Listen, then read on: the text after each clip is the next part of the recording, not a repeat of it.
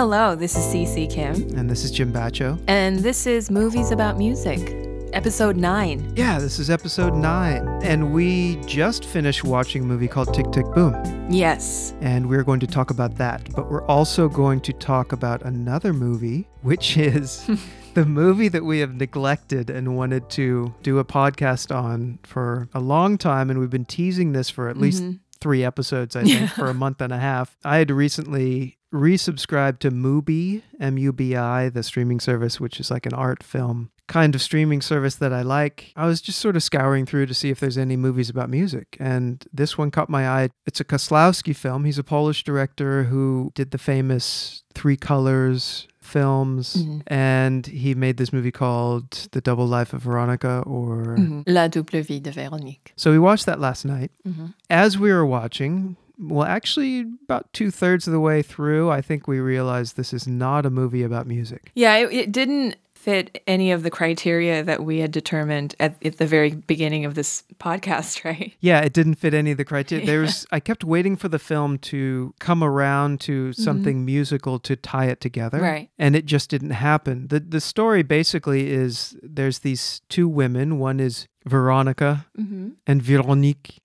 They are the same actress. Right. Irene Jacob. And so she plays these 2 roles. And these 2 lives are intertwined. One lives in Poland and the other lives in Paris. They cross paths once. They both have music in their lives. So one of them is a singer and the other one is a teacher. Music teacher. Like a music teacher. Yeah. The first woman, who is Polish, she gets kind of her breakthrough and she sings for this composer that they've discovered, who's a Dutch composer that nobody had heard of, but that they'd recently discovered him and uncovered his music. It turns out this is Zbigniew Preisner, who is a composer that Kieślowski works with. An amazing composer. Yeah. I love this guy. He did my favorite Requiem, Requiem for a Friend by Preisner. And that friend that he's writing about is Kieślowski. Look it up.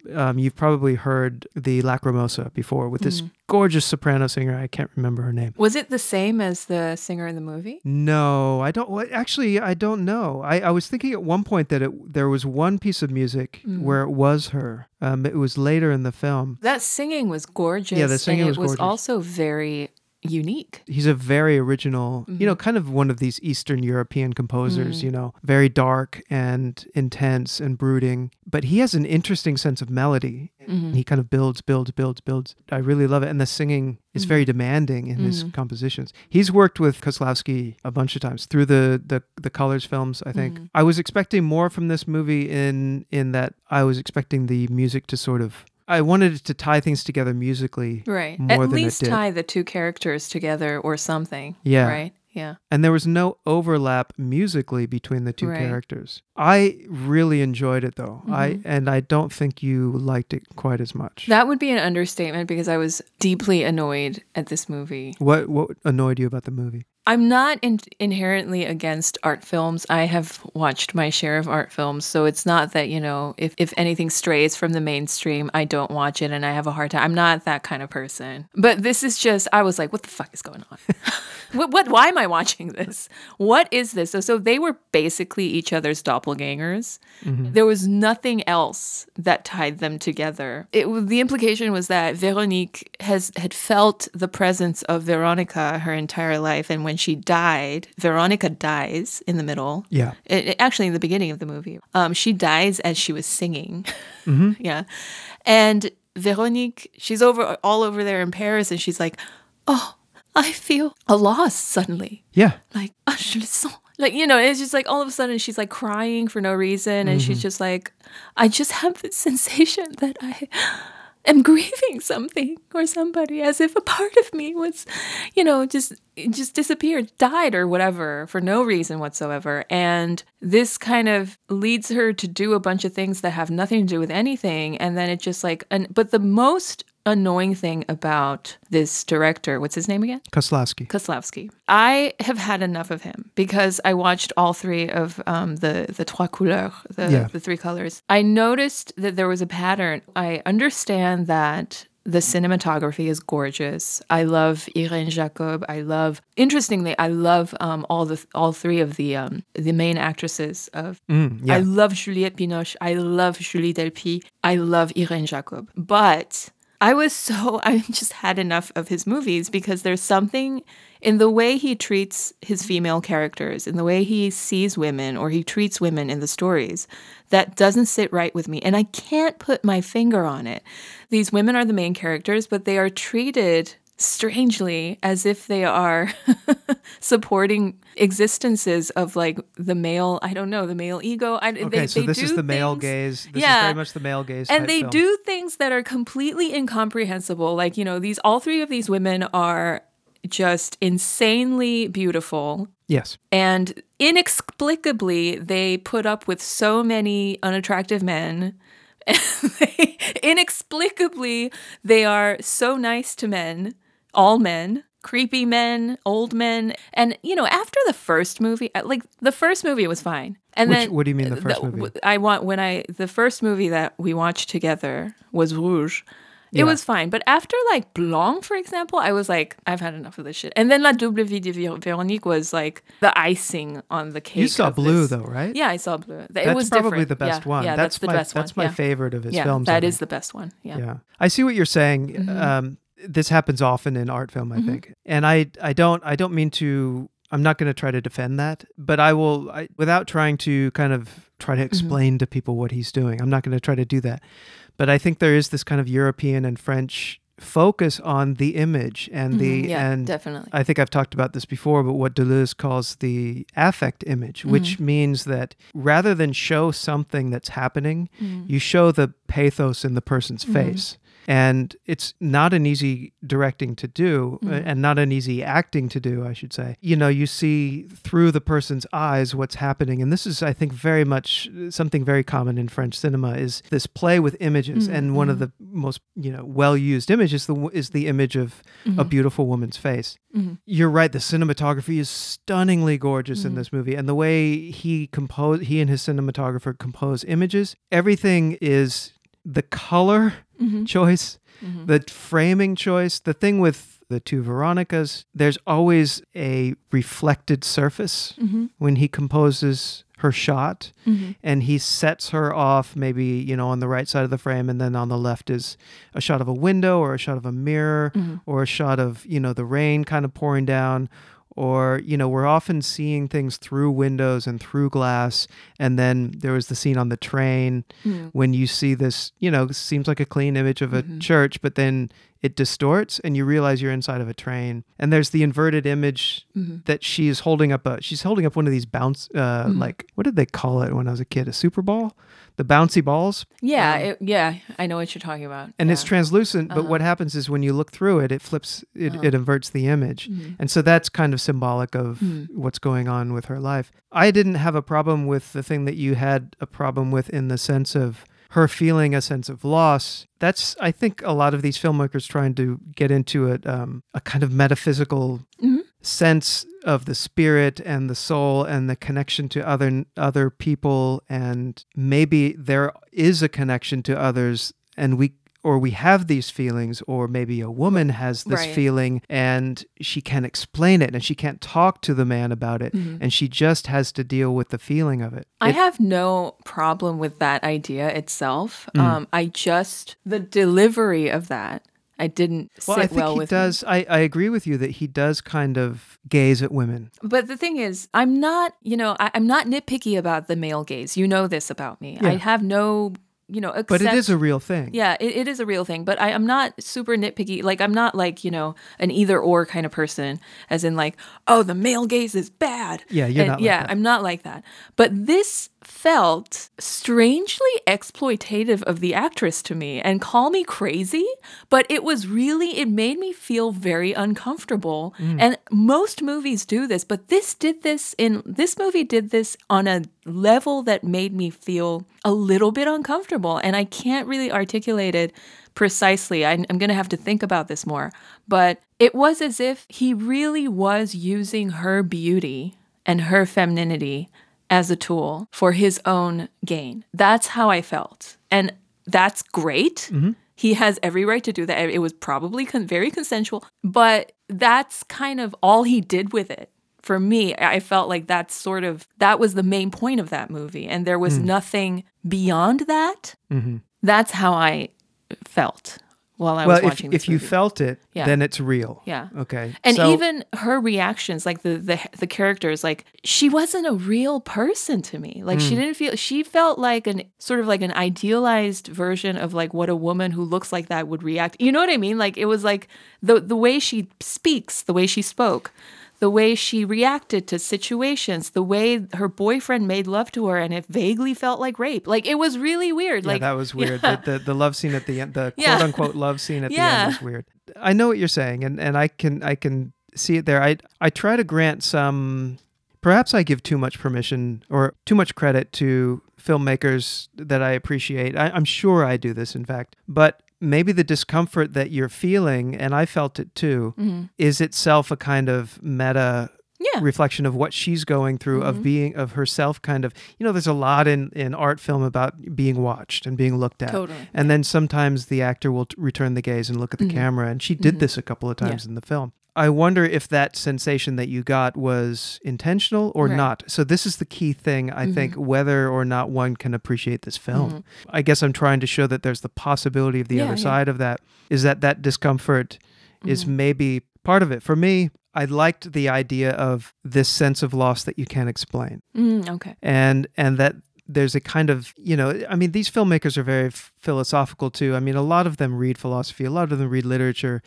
This idea of kind of maybe a floating consciousness, that consciousness is not bound to the body, even as the camera tries to contain the body, for spectatorship, that the consciousness can sometimes, move around, and that there's something else going on to this world.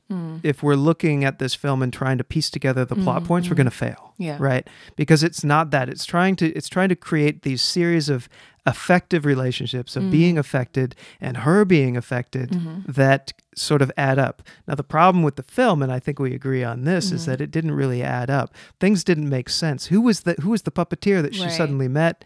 There's a lot of things in the plot that just didn't make sense to I me. think the biggest problem I had was that it didn't fascinate me and I didn't enjoy it. That's the main problem. There you go. And that's all you need. Yeah. I don't believe in this idea that if someone analyzes the film or tries to explain it, that suddenly that's going to turn somebody's impression different. If you didn't like the film, you didn't Yeah. like the film. I liked it, and I will admit another bias. I am affected by beautiful women that I watch in movies. I'm engaged. I want to see Yes, I know you are. I want to, but I mean, there's lines to this, right? I mean, Lars von Trier is legendary for abusing women. Ingmar Bergman, one of my favorite art filmmakers, European cinema auteurs. He doesn't do this with women, I think. But he does use beautiful women that Totally. we gaze. I mean, my That's what God, I'm Bergman saying. films. You can use beautiful women. That's totally fine. You know who one of my favorite filmmakers is, who does beautiful films with real women and depicts them as like very real characters. I'm going to get canceled for saying this. It's Roman Polanski. But I love Roman Polanski. I do too. I love Another Polish filmmaker. Yes, and he does this without feeling. I don't feel like the actress is being exploited. That's true. He's a very different filmmaker. Yeah, he he's a is. more plot-driven filmmaker, I think. Well, he's almost like a feminist. There's something feminist He is. about No, but I think there's his something films, feminist yeah. to Kozlowski as well, because I think that it's almost impossible to define. There's this saying that every film is a feminist film in a sense, in that, it's dealing with either a woman's situation or a woman's lack of agency Yeah. in a situation. I can accept that. Yeah, One could make an argument that Kozlowski is also a feminist filmmaker, but I see what you're saying. For you, it felt like he was doing something exploitative, and I didn't really like. I wasn't fascinated by what he was doing. I think it's just an aesthetic thing because I love Godard and how he uses Anna Karenina. Yeah. And it's because aesthetically I appreciate it. Yeah, very much. Godard's another completely different Yeah. filmmaker. Like he's going to play with images just on that surface. Yeah. He's not going to go, I don't think, as deep into a woman's psyche as Kozlowski At all, does. yeah. He's going to look at images of women, you know, and I appreciate bam, that. bam, Yeah, bam. It's a very and- aesthetic, like yeah. There's two other things that we should mention with this film, and then we'll get to Tick, Tick, Boom. Neither of us like the music performances in this movie. Oh yeah. And let me say the second thing to Yeah. go on top of that. So Irene Jacobs, I didn't think, at least in the first half of the film, I didn't think she was giving a very good performance. Right. And was that intentional? Because she was Veronica in the first half of the performance and she was Yeah. Veronique. But I also saw in the credits that Irene Jacobs is Polish-French. Okay. There are a lot of ethnically Polish people in France, especially who immigrated there like in the 70s, 80s. She speaks Polish, but not like native speaker level Polish. So her lines in the first part were dubbed. That's right. Yeah. Yeah, so she was clearly dubbed. Yeah. I mean, the whole thing was overdubbed, right? You mean all the Yeah. everything was ADR. Yeah. Okay. But she was dubbed by another person, like another Oh, voice so yeah, actress. yeah. So the voice didn't match the person. Right. So that's probably why. And then I think, sorry, Irene, Mm-hmm. but maybe do a little more research on how a singer actually sings. Yeah. She wasn't shaping the vowels correctly. Oh, not at all. Yeah. I mean, who knows what was going into I the mean, film? the director probably told her to just look pretty at all costs or something. No, I think that's because this happens. Like, yeah, but you know, I don't think that he's that shallow. I think that's a possibility All that right. we can explore, that he was that shallow, Okay. that he It's an wanted her interesting to look question. beautiful at all costs. I think I'm that sure is that's true, but I don't definitely- know that he would want it to be at the sacrifice of the performance. I don't think that he's so dumb that he's just looking at her beauty through a camera. I wouldn't put that Okay, past him. I'll After watching this flatly movie, yeah. disagree with you on that. All right. And I also know directors. Yeah, but we're talking about a Yeah. director who takes precise care Yes, over what but he's that doing. as a director, you have so much power and influence. Mm-hmm. I don't think he would have let it slide if she was autonomously making these acting choices during the singing performances. Yeah, I don't know. Because they were very like instantly correctable things, like, you know, don't tilt your head so much to the side when you're singing Yeah, that was the weird. high notes. Yeah. That's probably a director's Maybe he note. doesn't know singing very well. That's so what I'm maybe he saying. should have hired somebody. That's exactly what I'm saying. Yeah. Okay. Any other thoughts about this movie? No. You're done with it. Yeah, I was hoping for something different. Just plot-wise, I thought there was going to be more for us to talk about. But we decided last night that we were going to, briefly talk about this movie, and then we would watch Tick, Tick, Boom, which is the other film we did. Why don't we take a little break before we get into that? Movies about music. Welcome back. So Tick, Tick, Boom. I knew nothing about this movie Yeah. before I saw it. Like literally nothing. Zero, Yeah. except that Andrew Garfield was in it and that it was a movie about music. But why did we decide to watch it then? Because it was kind of your idea in the beginning. Well, strangely enough, yeah, it was my idea Yeah. at the beginning. I just happened to notice it. And then I think you suggested that we do it. And your friend Who's my friend? suggested I have a friend. it on Facebook, remember? Who's that? Oh, who? Sean. Or Oh, something. Sean. Yeah, yeah. Okay. Shout out to Sean, Yeah. loyal listener. So, yeah, so we watched it, and it is a musical about music. Yeah. So it's actually sort of autobiographical and just purely biographical About who? about Jonathan Larson, who is the writer and director of Rent, the Broadway musical. That's what he's known for. Okay. And I and didn't he know also- this until the very end of the movie. And I'm Right. like, oh, okay. Right. And he also wrote Tick, Tick, Boom, which Which makes is a it play, which is yeah.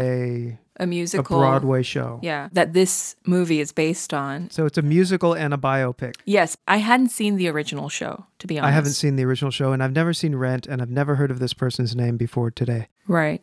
We had a conversation about Rent when we first met, Oh, when we you're first right. started dating. Yeah, you are much more of the musical fan than I am. Yeah, and I'm not that much of a musical fan, Right, though. right. I just appreciate certain musicals that I happen to have grown up with. Mm-hmm. When you're young and impressionable, you are drawn to things in a more pure way, without bias. True. And Rent was one of the things that I was drawn to. And I had been living in New York at the time when this came out. I also saw the show on Broadway twice during the 12 years it ran on Broadway, once in the 90s and once in the early 2000s. So the one that I saw in the 90s, I believe, is mostly the original cast, which included Idina Menzel, who was a voice actress for Frozen and you know, ended up becoming a household name later. But she was a Broadway diva in the 90s. Rent was one of her well-known roles.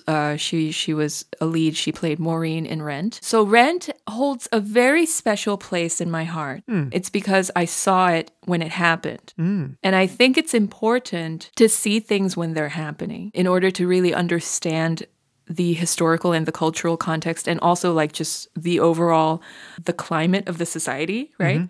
And in that context, Rent made a little bit of sense. Can you tell me very briefly what Rent is about and what you're talking about in the sense of it needing to be in the time that you saw it? Okay.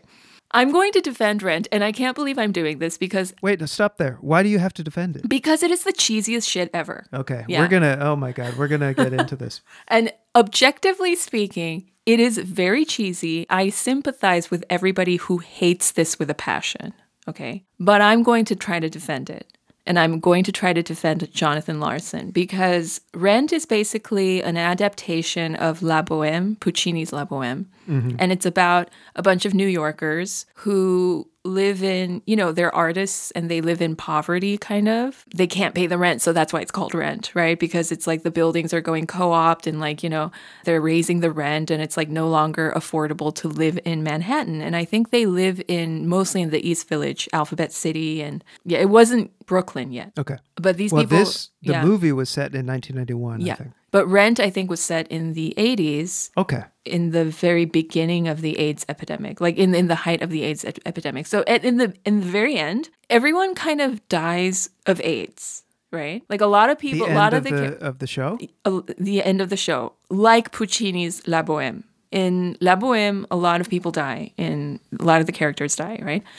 So it's centered around Roger and Mimi. Mimi is also the heroine of Puccini's La Bohème. Roger, I'm not sure. But in their romance, and she's like an exotic dancer at a strip club, and he's trying to write the Great American Songbook or something, but he can't seem to write. And so there's a little bit of Jonathan Larson in this character. Okay. And so there's a lot of his friends in a lot of the characters in Rent. I think some of the characters we've seen in Tick, Tick, Boom, like I kind of see them in Rent. This became a huge hit. This resonated with a lot of Gen Xers, people your age, babe. And it became a huge Broadway hit. And he won the Pulitzer for this. But Jonathan Larson died of an aneurysm because he basically worked himself to death, and writing Rent basically killed him. Interesting. Yeah. And so that's why it's such a compelling story. And also, it was a story that a lot of people cared about because a lot of people had lost their friends to AIDS. Yeah, I remember. Yeah. I don't really remember because I was too little. Yeah. But a lot of my older like gay friends, for example, they told me that they lost like more than half of their friends died during a span of a decade. Yeah, it was really kind of taking hold among artists. Yeah. Exactly. And that was hitting people really, really hard in that world. Right. And so Rent, the success of Rent was a reaction to that, I think. Interesting. Yeah. Okay, because I didn't know any of this that you're telling me. So this is all new to me even right now. I like to go into a movie cold and have the movie be itself and then experience its own unfolding without knowing anything as much as possible, as much as I can possibly do. I don't even like watching trailers. Right. I'll stop a trailer halfway through. I'll say, okay, I can see where this is going. Don't show me anymore. And, I'll decide based on that. I didn't know anything about this, and I don't know anything about that show, and I don't know anything about that person. So what I'm going to talk about in the film is just my experience of the film. Right. But can I say something first? Sure, yeah. Go. All that I said about Rent, I found this movie to be unbearable. Okay. I was in pain watching this movie. I was in serious pain. And this is the point in our little podcast where I'm sure people will see Tick, Tick, Boom on the title of the YouTube or the podcast and go, oh, they're going to talk about this movie that I like. Yeah. I don't like to trash on things unless it's Whiplash. I'm not going to trash on this film because this isn't my kind of movie. But I found it to be from beginning to end of this, what felt like a very long 2 hours. It did. To be a series of cliches at every level of filmmaking. Yeah. The only time they broke the cliche and where I became interested was, do you remember we were talking about a backstage musical and a straight musical? Yeah, yeah. They did this interesting thing where they had the backstage and the straight at the same time as a duet. I thought that was a cool, Yeah. and that was also probably the best song. Yeah, it was. Yeah. I thought the music was incredibly simple. The time was 1991. Again, I didn't know any of this that you're telling me. The time was 1991. It felt like 2021 because it felt like these bands that only know how to write songs using straight eighth notes. So the reason so many people I love and hang out with abhor Rent is because of that. Really? Yeah. Oh, okay. Well, Because a lot of the people that I hang out with and love are musicians. yeah, and this music is vanilla. Yeah, it is. It's vanilla, straight eighths. There's no swing at all. Yeah. Everything's kind of staccato. It's really flat. And also, Rent does this thing that really shocked me as a child, even. And a lot of musical theater does this, but this Rent kind of took it to another level where, it's just like he was cramming in so many words into song, so this but is with the other no thing. rhyme or reason Yeah. musically. So it's like, Jim, I told you to take out the trash. okay, so- it should have so- taken out yesterday, but the where it lyrics is- yeah. the lyrics were as banal as the music was. It was sort of a series of, again, cliches. I mean, the song at the end, the grand song at the end, what was the line? There's this repetition of just this cliche. I can't even remember what it was. It was something like, don't be afraid. Yeah. It's almost like Christian music, Oh, you know? that's interesting. Yeah, Yeah, and it does have that same kind of feel, yeah. Yeah, like sincerity and Right. just like And cliche. simplicity. Yeah, simplicity. Yeah. Yeah. So there's that, and then the characterizations of the people. I mean, this is also a movie, so it's not just this guy. There was major ticking of boxes. You had your Asian bass player girl. You had a couple of black singers. You had a Hispanic friend. You had a gay friend. Obviously, that's part of the movie because it's about AIDS. But it felt like the ticking of boxes, and it also felt like these were very cliched caricatures. Well, there was a revelation that I had while I was watching that, and it was that all of this navel gazing and woke stuff, and also Yeah. this unbearable whininess that us millennials are accused of having, we probably learned it from Gen X. Because there was a lot of that going on. You might have not been part of it, but there was a lot of that. Like a lot of navel. Not in popular music. Not in popular music, but in film. pop culture and stuff. Like, remember Reality Bites? Well, I mean, there were some. Every time you get onto a trend, you're Yeah. going to get shit that imitates it and follows it. But that's the studio signing these fucking things. Yeah, but there and were a greenlighting lot these of things. movies about young people, Okay, young but- white people. Yes, but let me explain what was complaining, yeah. happening during the time. This also happened in music. This is how you get bands like Bush and bands like that. They're basically, you've got these pioneers who are doing something and creating something new. And then the studios will seek out the imitators of that in order to cash in. So every movement is going to do this. Right. This is a different thing. This is not that. This is, ticking off boxes, of wokeness is not the same thing as that. I think it kind of stems from the same thing.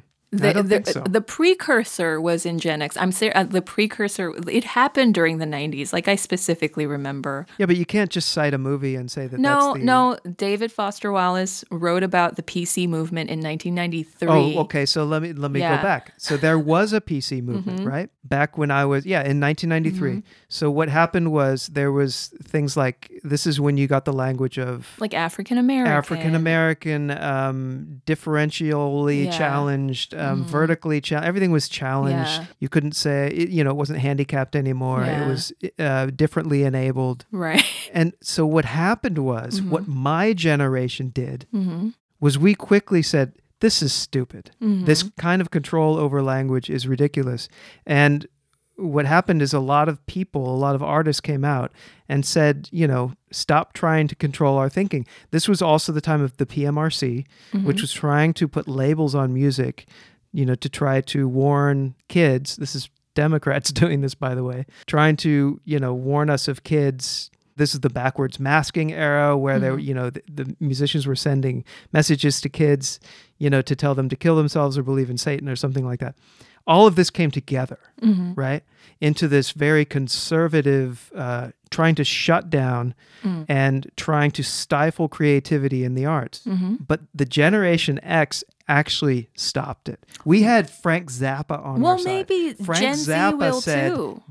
you're not going to do this. Yeah, well, maybe Gen Z will This is have my their hope own. for Gen Z. Yeah. This is my hope for Gen Z that they'll stop, litigating art. I'm not sure how we got on this, but Because I accused your generation of being the precursor to navel gazing. yeah, and I don't see it. I don't see a cause the effect woke there. movement.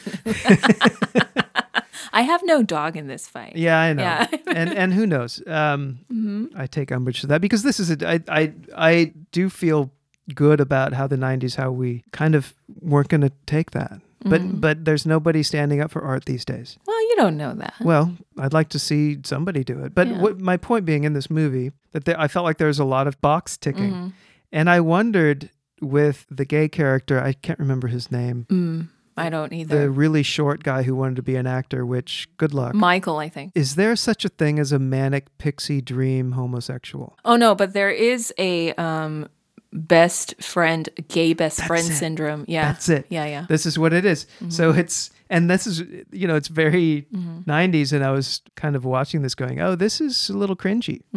So back to Rent, because I think talking about Rent and explaining Rent is like intrinsic to this conversation. Like, it's very essential that we go through what. See, let me just say that I didn't know any of this about, the meta stuff about this. So again, I'm just watching the film as a film. Right. So it's interesting that you have this knowledge. Go ahead. So I thought the film was going to be about his process of writing Rent, but it turned out that it was his process of writing 2 shows before Rent. So he had this. Right. Yeah, it was a It was a futuristic society of people who stare at screens all the time. Yeah, and who don't live their lives, but they live vicariously through rich people. Rich people are doing famous things. people. Yeah, and famous people doing things, which is eerily. Yeah, but it's not. Yeah. The thing is, what we have today is not screening rich people; it's screening each other, which is more scary and worse. For us believing that we're all celebrities. Yes. Sorry, go on. What I understand is that this was inspired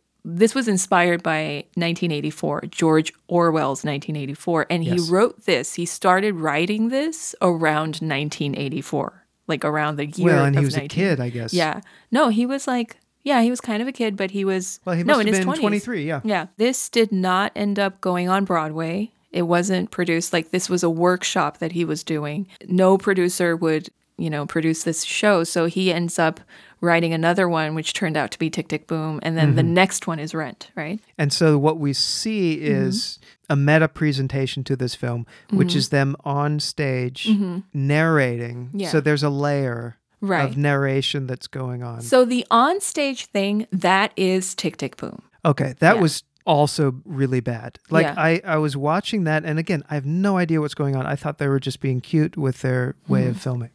I felt sorry for the people in the audience. Having to listen to this, 30-year-old white kid complain about his girlfriend and his friend dying of AIDS and his difficulty in writing a song for his play. And I just kept thinking, welcome to the world, buddy. Yeah, but I feel like a lot of art is like this. It's young white men complaining about how difficult it is to be young and white and an artist. There's a difference. He's actually on stage telling this to paid ticket holders. A real artist, I'm sorry, has this internally within them, and then they channel it into something allegorical or but inventive barely or creative. allegorical. Yeah, exactly. But that's very subjective. But inventive though. Yeah. and creative that is not so in your face and direct and boring and banal and whiny. Yeah, but I felt exactly that the way you're describing this, and I'm not even defending Tick, Tick, Boom. I know, we're because just I having a don't conversation even anyway. Yeah. like that movie. I was bored to tears. No, but I like that you're challenging me on this. But I felt the exact same way watching Malcolm and Marie, for example. Oh, And you liked it. I liked it. Yeah. But I felt the exact same way. It was so boring and banal and so cliche, and it was so whiny. But it was tense, and it was... And whiny. It was tense in how annoying Yeah, it you're was. right. It was very whiny. Yeah. I don't know how much I liked that movie. I wouldn't say I enjoyed that movie, but I was fascinated. The way I saw Malcolm and Marie was Who's Afraid of Virginia Woolf? Mm-hmm. So it was kind of like, I saw it as that kind of movie, Okay. which is a movie I really like. Yeah. The reason I'm being so defensive of this is because it. I feel like it was just, and I know that this is such a cop-out, it was just a different time. And you have to put it in that context. So that's exactly the Yeah. problem that I had, I think, watching this movie, Yeah. is I was seeing it as a 2022 film. And I think if you're But just, the music, I'm sorry, the music felt very 2022 to me because it was That's so really funny. vanilla. Yeah, it it's was very so vanilla. plastic. It felt like those songs were just... no, my friends who are very serious jazz musicians who play the guitar, friends who are into prog rock like you are, friends who listen to, like just really out jazz and stuff like that, they abhor Rent. They hate it so much, like with such a passion. Also, even very serious theater people, they hate Rent. I was almost singing the melody, Yeah. and I knew what chord he was going to go to, when he was going to modulate, just cookie cutter. So the reason people hate Jonathan Larson's work so much is because, and I think I get it. This is this thing. I get both sides. The reason they hate it so much is because it is so overtly sincere without having much substance. Thank you. Yeah. That you just perfectly stated it. Because I've thought about this. Perfectly stated I it. thought about Jonathan Larson for 2 decades of my life. I've been trying to rack my brain around this phenomenon for so many years, and it's just so sincere, but he doesn't have the tools. He didn't at that point have the tools to really convey his passion. So his passion and his sincerity were a lot bigger, and his ego were just so much bigger than what he could create. And he died. The poor guy died Yeah. of an aneurysm Yeah, because he that's- worked too that's hard. sad. Yeah, it's really sad. But that's why so many people are drawn to his work, though, because of said sincerity. It's like two sides of the same coin. I admire that. I admire the pure, naked passion and drive that drove him to write Rent, which is a clusterfuck of cheesy cliches, but he did it, and it resonated with people. Yeah, for my part, I don't really care. I mean, you could really work and dedicate your life to... I mean, in a way, his friend, the one who was dying of AIDS, Yeah. called him out. He said, "What are you doing? What is this that you're doing? Yeah, yeah. Are you No, I get saving it. humanity?" Yeah. And he got really offended. Yeah. Yeah. But the thing is, I admire, part of me admires that. And I think that there is value to something that resonates so much with so many people, is what I'm saying. And I don't want to be the type That's of fair. person who, snubs those Yeah, people. Okay. That's fair. Jim. Yeah. Yeah, I know. Can I talk about a scene that really bothered Yeah, me? totally. It's the scene when he has to write the song. I think I know what you're in the pool. And the power goes out. You know exactly what I'm going to say. You know me too well. The power goes out and he can't write his song that he has to write the next morning. And so he says the only thing I could think of was to go swimming. And so he goes to the swimming pool. And then he dives in the pool, and then he sees the bottom of the pool, and it turns into this animation, this CGI. It turns into notes. Right. And I turned to you and I said, "This is going to be fucking August Rush." It's really funny. And I just hate this kind of... It's kind of a Deus Ex Machina. It's like, oh, you got yourself out of that, this whole problem that you've building to. How am I going to write this song? There's nothing meaningful that happened. Right. You just all of a sudden, and this is such a myth of creativity, It is. that you're suddenly struck by genius that solves your problem. So then he's able to write this really stupid song, and he presents it to the singer who's going to sing it. And he bows down like some Shakespearean. I But don't you know. said it was the best song in the film. It was probably the best song in the Yeah, it film, was, but it was yeah. just as boring as everything It was else. really boring. But at least it had a kind of a... I liked that it was a duet. I liked that it was a backstage, straight, duet kind of between worlds in a sense. I'm not sure if it's the same song, but during the ending credits, Jasmine Sullivan does a remarkable, just a fucking Yeah, you were beautiful. watching the credits. I was getting the mics ready, and I listened to the song in Oh the my other room, and God. it was that singing was quite gorgeous. Oh, she's one of the best singers out there, in my opinion. Yeah, she really is the best singer I've heard in so many years. And she does magic with that song. So that's the best thing to have Was that happened. one of his songs? Yeah, that was the song that he wrote in the pool. Oh, was it? Yeah. Okay. Well, I like the sing. I mean, it's still a stupid song. I wasn't impressed with the song, but at least the singer I thought Right. was a really good singer. The ending credit singer. The ending credit singer, yeah. And the thing about musical theater singing, there's a lot of this shit in Jonathan Larson's songs.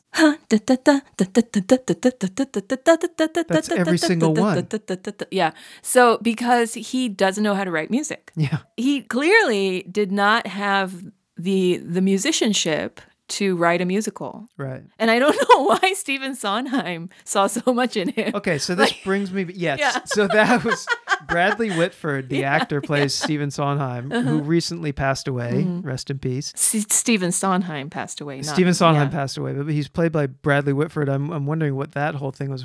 That actually Anyway. happened, apparently. But that was weird. That was really weird and random. And you're listening to this shitty song, and then Yeah. the camera cuts to Bradley Whitford kind of scratching his beard and nodding approvingly. Yeah, like one of the greatest songwriters of Yeah. American history, like is sort of like really impressed with this shit. I was like, oh, but I think the only apparently- people who could be impressed by this is people who look at theater as money and like, oh, this could make some money. Yeah, yeah. Sorry, I guess I am kind of shitting on that. No, it's just you're not you by This isn't far my world. this isn't This the is not no. my world. But also this is by far not the worst thing that anybody has said. Okay, Even I didn't know this. in my friend group, like, oh my god, you should hear my friend talk about Rent. He was, I think he was in the band for the show.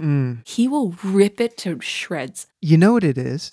I think this is why I was biased for so long against musicals, because I probably had this in the background of my 20-year-old Probably self Yeah. as what musicals do. If he was that big, he was big, right? Yeah, he was big. Okay, Yeah, so this he probably show was ruined big. Yeah. musicals for me. Yeah. But actually, I think what ruined musicals for me was Little Shop of Horrors. I hated that movie. Oh yeah, and there's a I lot saw of that when I was stuff a like kid. that. Like I think Hairspray is one of them. I think Jesus Christ Superstar is really good, but that's Andrew Well, Lloyd you know the one Webber. I love. What? Yeah, true. The one that I love and I adore and I want to watch with you sometime because I don't think you've seen it is Hair. I've seen it. Oh, you have yeah, seen yeah. it? Okay. Love that movie. I get choked up. That movie makes me emotional. Yeah, there were good musicals. Yeah. But there are also some very overtly sincere ones that don't really Yeah, communicate. I mean, I do like musicals now. I taught a class on musicals and I came around to them and I appreciated them more. And that kind of changed me. But I think now I feel more knowledgeable having talked to you about what I probably don't like about them. Well, Rent is one of its kind. So there's this one line in this movie, Tick Tick Boom, like there's only one Jonathan Larson. There's like so many that's good. mediocre. Yeah.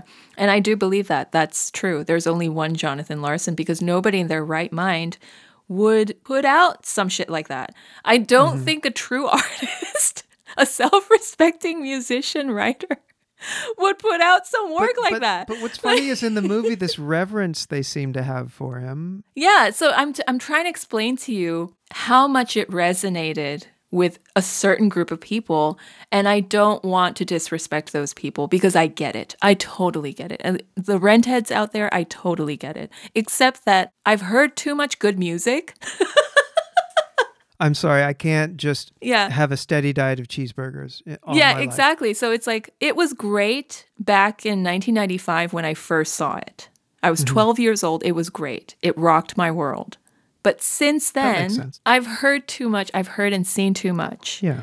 And if I had seen it, if I saw it for the first time at like 38 or even like 25, I would laugh my ass off. That's the kind of show Rent is. And I'm really sorry for those of my friends out there who have been cast in Rent. I just realized that. I'm sure they can take it. Yeah, and I'm sure you know this about me because I have expressed this to Well, you. and probably we're not saying anything that people who know about the musical don't otherwise already know. Right. But there's something very powerful about the 1990s original production of Rent and the performances that, I was there, I saw it, I know what I saw. It produced some of the best performers on Broadway. And that, I think, A room full of Christians.